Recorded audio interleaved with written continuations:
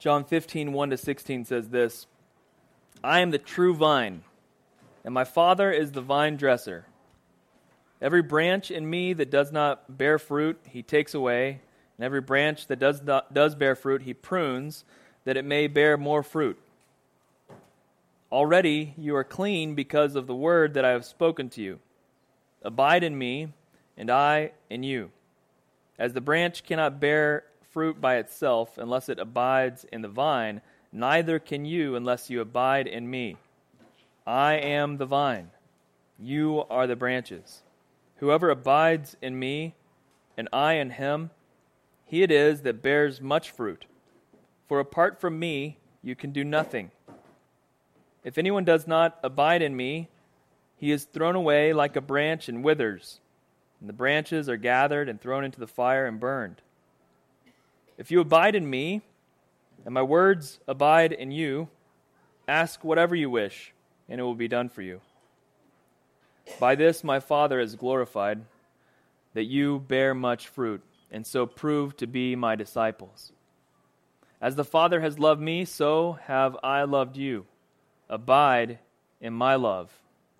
If you keep my commandments, you will abide in my love, just as I have kept my Father's commandments and abide in his love. These things I have spoken to you, that my joy may be in you, and that your joy may be full. This is my commandment, that you love one another as I have loved you. Greater love has no one than this, that someone lay down his life for his friends. You are my friends, if you do what I command you.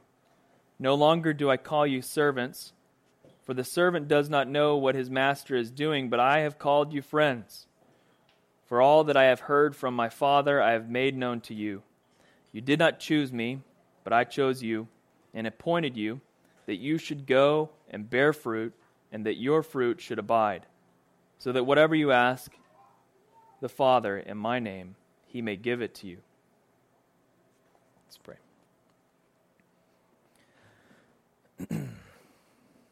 God, we're grateful for your word and grateful for its encouragement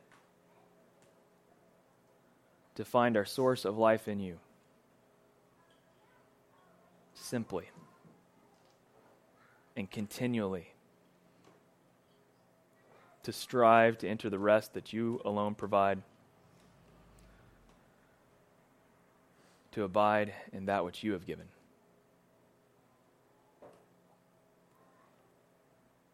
Lord, be with us as we proclaim this truth to ourselves and in this place. May your Holy Spirit apply it to our hearts. In the name of Jesus. Amen. I love that last song that Mark did. I don't know who did that first, Benjamin Dunn, or what was it? It wasn't Crowder. Yeah, John McMillan. Yeah, John McMillan. Great song. I'm always struck by the lyric in there of a tree being, bent by a hurricane force, and particularly here where we get to see that, you see a palm, right, and that palm can bend like no other, and it's actually, I think it's due to the actual structure of a palm tree, which is like more like grass going up than it is like rings. But it has this ability to bend in the wind more than anything. And I find that relevant to our passage today because, it's the rootedness of the palm that makes it so strong in that wind, right? And the same today, we're talking about another horticultural example of a vine. And, the simple truth is that the vine doesn't continue to grow unless the branches don't continue to grow unless they connect it to the vine. It just doesn't happen. And it's literally all that Jesus is saying to us. Abide in me. Simply, find your source of life and strength and hope in me. And I feel like maybe that's something I say all the time, but it's something we have to hear all the time too. And so today we're looking at Jesus calling himself the true vine. It says, I am the true vine. This is the seventh of number of times, I believe seven, number of times in John where Jesus says the words, I am the way, the truth, and the life. I am the door for the sheep. I am the good shepherd. This is the last of those, and he says this, I am the true vine. My Father is the vine dresser. We were dissecting this a little bit on Thursday night and talking about, okay, well, if the Father is the vine dresser and the vine is Jesus, then where's the Holy Spirit, right? And Mark sort of jokingly, I think, said, well, he's the chlorophyll, you know? And actually, as I thought about it, I think it's pretty accurate, actually. And I think the reason that it's, omitted is because they don't know about chlorophyll back then, I don't think. I don't think they had gotten to the point of, studying the inner structure of the chlorophyll going up and out. So I think if they would have gotten that far, they would have said, John would have included, and the Holy Spirit is the chlorophyll. And Jesus would have said that, but he knew that was for another time, for our time. We know the Spirit is the chlorophyll. But I do think it's true. It's this conveyor, right?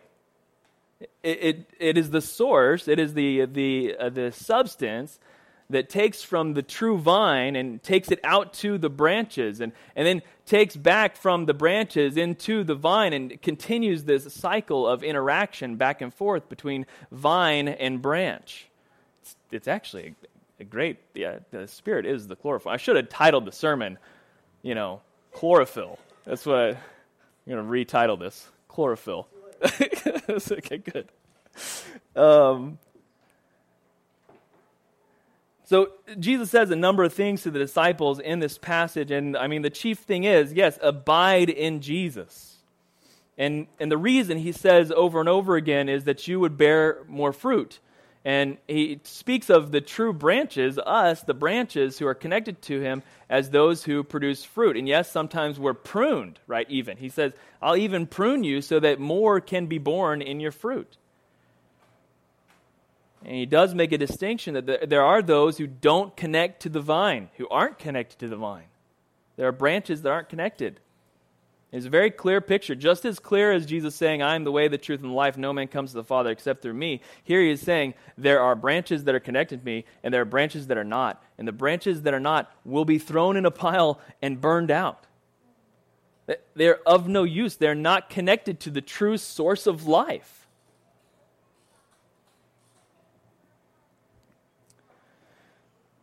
Jesus says, I am the true vine. If you're finding your substance or your source in anything else other than me, it's insufficient.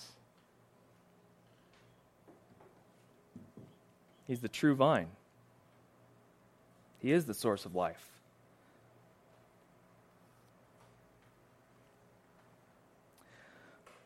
So he says to the branches that are connected, okay, yeah, you'll be pruned that you might bear much fruit.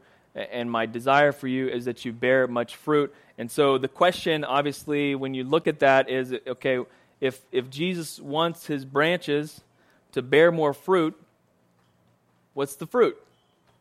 What is abiding fruit? What does it look like to have fruit? So I wanted to start by saying this about fruit, that fruit is not an amount. Cannot be calculated to say this is a sufficient amount of fruit. 30 times return, 40 times return, 100 times return. It's not an amount. When you talk about church finance, the old phrase is church finance can be summed up in 3 B words: budgets, buildings, and behinds. That's how people think about it, right? Okay, what's our budget, How's our building looking? I'm glad that's not really part of the deal here. And how many behinds do we have in the seats, right? Those are the numbers. Those are the metrics that you look at to say, is this bearing fruit? And I'd tell you, fruit is not an amount. And the world looks at it the same way, and so do we. Fruit is also not wealth. Fruit is also not influence. Fruit is also not power. These things that we measure success by, it's not fruit.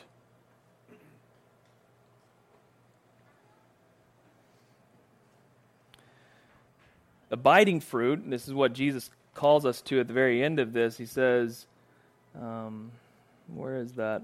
There we go, 16. You did not choose me, but I chose you and appointed that you should go and bear fruit, and that your fruit should abide, so that whatever you ask in my name, he may give it to you. The fruit that he's talking about, the abiding fruit, is more about how you handle that which you have than it is about the amount of what you have. It's about how you handle what you have more than it is about the amount of what you have. Go and bear fruit that abides. So as in one phrase I'll say, fruit is not budgets, buildings, and butts, and it's not wealth and influence and power. Truth is, it's not that if that's all you're concerned about. Right? If your focus is, like, let's get that budget up, let's get those buildings better, I'm for that one. Let's increase these things. If that's where your focus is, then you've missed the source, right? Those things come.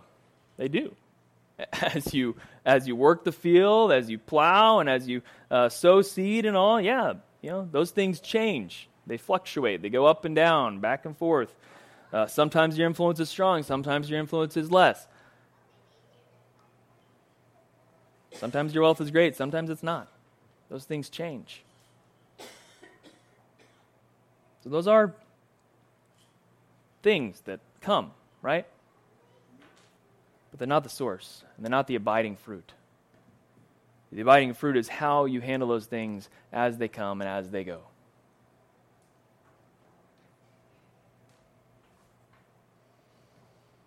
So a question for us as we think about that, as we consider that fruit isn't really about the amount, though fruit is a production of an amount, and things do come from that, and that's a good thing. The fruit is what abides, what sticks, what stays.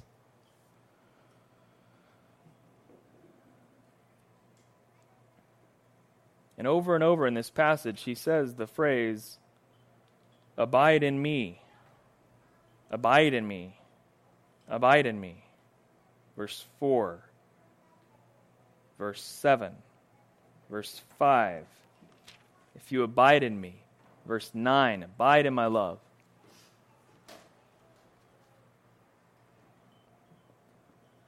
It's very simple, really. Abiding in Jesus means abiding in his word. It means abiding in the relationship that he has bought for you. It means abiding in the people that he's placed around you. Abiding in his word. Psalm 1 starts out like this. Blessed is the man who walks not in the counsel of the wicked, nor stands in the way of sinners, nor sits in the seat of scoffers. That could be a sermon. But his delight is in the law of the Lord, and on his law he meditates day and night. He is like a tree planted by streams of water that yields its fruit in season, and its leaf does not wither. In all that he does, he prospers. The wicked are not so, but are like chaff that the wind drives away.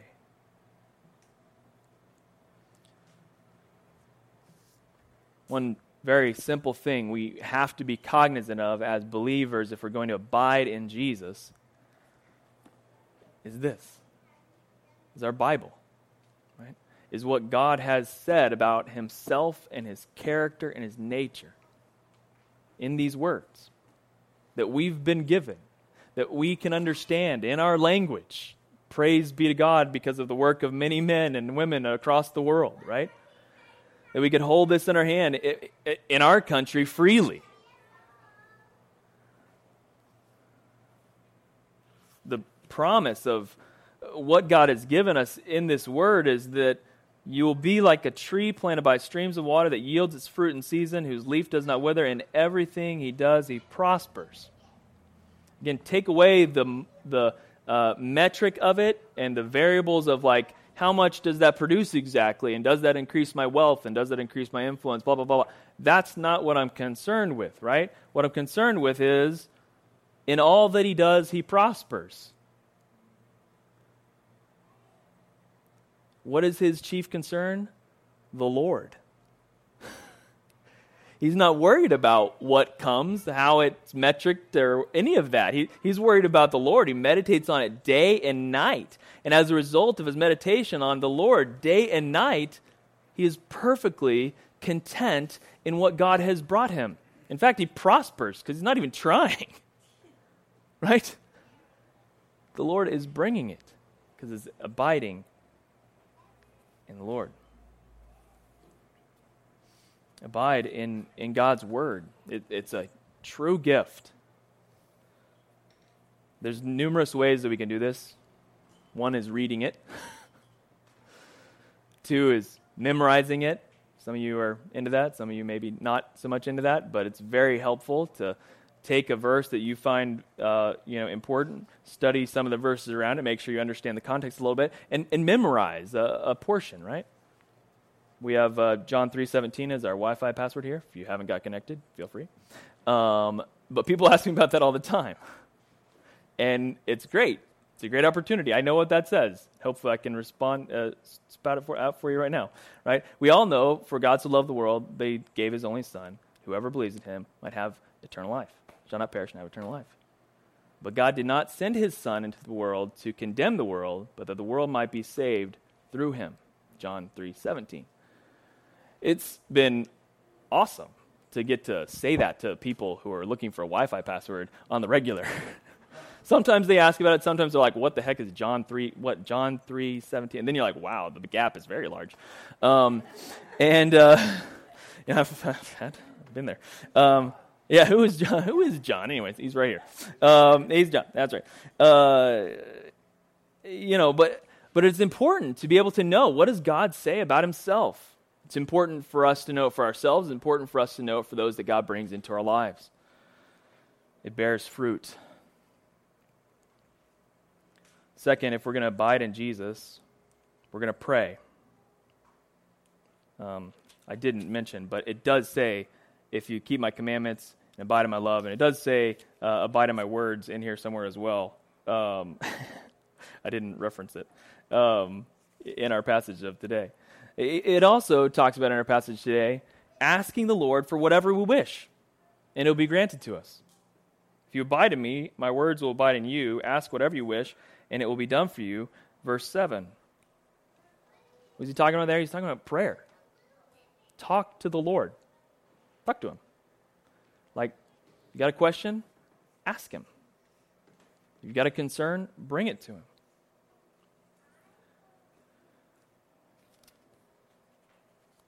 James 5:13 and following. Is anyone suffering among you? Let him pray. Is anyone cheerful? Let him sing praise. Is anyone among you sick? Let him call for the elders of the church and let them pray over him, anointing him with oil in the name of the Lord. And the prayer of faith will save the one who is sick, and the Lord will raise him up. And if he has committed sins, he will be forgiven. Therefore, confess your sins to one another and pray for one another that you may be healed. The prayer of a righteous person has great power as it is working. He wants us to pray. He wants us to come to him when we're suffering and hurting. He wants us to come to him when we need forgiveness. He wants us to come to him when we're sick and feel that the end is coming near. The prayer of a righteous person has great power as it's working. Ephesians 6:17 and following. Take the helmet of salvation and the sword of the Spirit, which is the word of God, praying at all times in the Spirit. Okay, so teaching thing there, right? The Spirit of God is the Word. The sword of the Spirit is the Word of God, right? The sword of the Spirit is the Word of God. Praying at all times in the Spirit. It's a very helpful practice when you're praying to pray with Scripture. Pray with the sword of the Spirit. Praying at all times in the Spirit, and with all prayer and supplication. To that end, keep alert with all perseverance, making supplication, that is prayer, for all the saints. Don't just pray for yourself. Pray for all the saints. Paul says, even, selfishly, could you please say a prayer for me? That words may be given in opening my mouth boldly to proclaim the mystery of the gospel. If we want to abide in Jesus, we ought to pray. Pray for our needs that are concerns and bring them to the Lord. Pray for not just our concerns, but the concerns of those that God has placed around us in a sovereign way. Pray for those that are in need. Pray for those who are hurting. Pray for those who are doing the work of the ministry. Pray.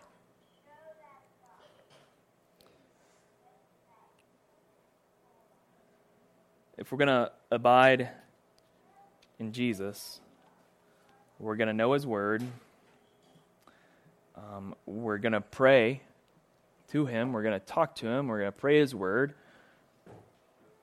We're also going to follow the commandment of verse 12 that says, "This is my commandment, that you love one another as I have loved you. Greater love has no one than this, that someone lay down his life for his friends. You are my friends if you do what I command you." Love one another. Jesus is reminding us that this life isn't just about us. It's not just about what we are receiving or what we are walking through or what we are successful at. It's about those He's placed around us. If we're going to abide in Jesus, we're going to abide in the people that He's placed around us.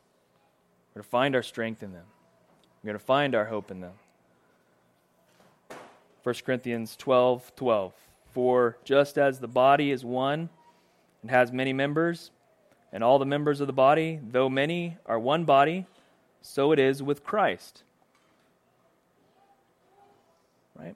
If we're going to abide in Christ, we're not going to find it just in ourselves. We're going to find it in the many members that He's placed around us.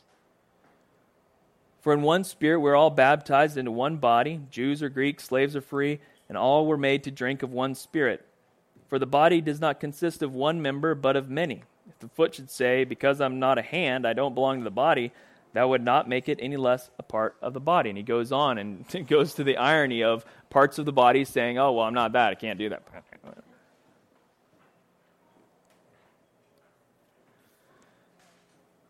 Jesus isn't here physically in one person on the earth anymore. He was. He was physically on the earth for 33 years. He was. But now, Jesus is here in many members. Okay? And the way this works is that, you were given Jesus' eye, and you were given Jesus' foot, and I was given Jesus' hand, and, there are many members that make up His body. That's what He's saying here. The body is one and has many members, and all the members of the body, though many, are one body, Christ's body. So in our passage, when He says, "I give you this commandment, love one another," and we're asking the question, how do I abide in Christ? He just told us, right? Love one another. Understand that you don't have all the answers, and you're never going to have all the answers, that you might need to get some answers from someone else. And also, someone else might need some answers from you, which is the part we often miss the most, I think. Often we come to the church when there's a problem and we need some help, right? That's sort of traditionally kind of how the flow goes. But we as a church have to realize that God has given us to each other, not just that we can receive, but that we can give. It's a two-way flow.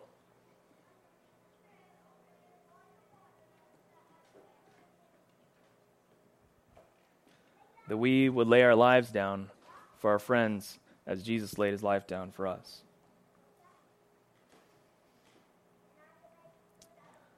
This probably feels like a good old-fashioned church message, right? Read your Bible, pray, and go to church, all right? What a revelation, you know? But the truth is, the most powerful things in our lives are those simple truths, right? That we be rooted in what is true, the true vine. If we're going to be bearing fruit, then we'll find our connection to that in the true vine. And the true vine has given us his word, and the true vine has made a way for us to talk to the Father and ask him anything we want. And the true vine has given us one another to depend upon. Jesus in the middle of this says a really cool thing that I liked, verse 11. These things I've spoken to you, that my joy may be in you, and that your joy may be full. I hadn't put that on my notes, but Mark reminded me about it this morning. I was like, yeah, that was a really good part again. And, you know, in the midst of him saying, if you keep my commandments and you abide in my love, just as I've kept my Father's commandments and abide in his love, you know, he's talking about like commandments and you need to do this and you need to do that, like some instructions, right? In the middle of it, he says, I'm giving you these very simple instructions that are sometimes very hard for you to make a part of your life for one reason, that your joy might be full. These things I've spoken to you, that my joy might be in you, and that your joy might be full. Now, does your joy depend on budgets, buildings, and behinds? Or wealth, influence, and power?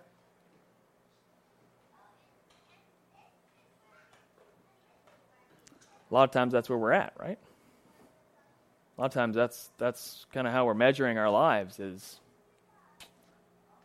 are those things working right? The Lord says, if you abide in me, it won't even matter. That your joy may be full in whatever you're walking through. Abide in the Lord Jesus. So to sum it up, just this. There's one source of life. It's the true vine, Jesus. Abiding fruit is not about an amount. It's about how you steward what you've been given.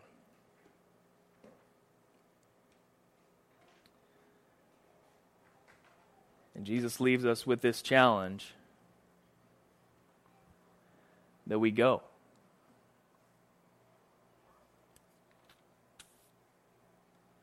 Verse 16, you did not choose me, but I chose you and appointed you that you should go and bear fruit, that your fruit should abide. Whatever you ask in my Father's name, he may give to you. We don't have the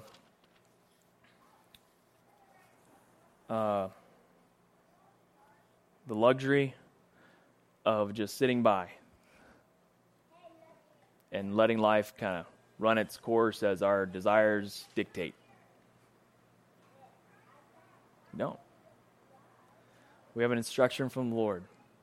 Go and bear fruit. I've given you a purpose and a place, and I've given you talents and abilities. I've given you a gift. I've made you an eye or a foot or a hand or whatever for a reason. I've done this with purpose. Go and bear fruit. And if you don't know what that is, go back to one of these things. Find it in the Bible. Ask the Lord through prayer, Lord, how do you want to use me in this season of life that I'm in? How do you want me to bear fruit? What does that look like in my life right now? You ask him.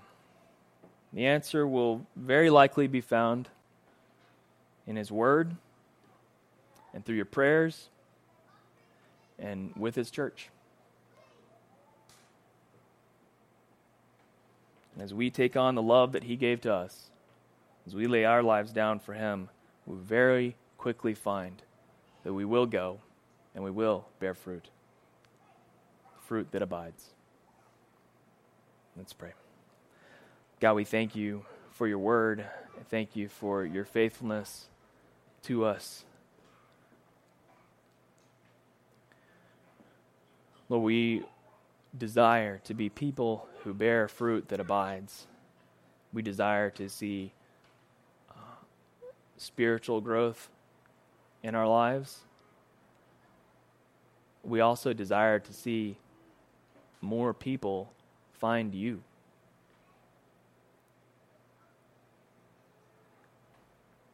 So God, may we abide in you. May we have eyes and ears to see that which is around us, that which you have given to us, and may we steward it in such a way that it bears abiding fruit. May we have a genuine concern for the lives you've given us and the people you've placed around us, that we might see how you would use us, that we could lay down our lives for our friends, that they might know the true vine, the source of life, the place of joy. I pray this all in the name of Jesus. Amen.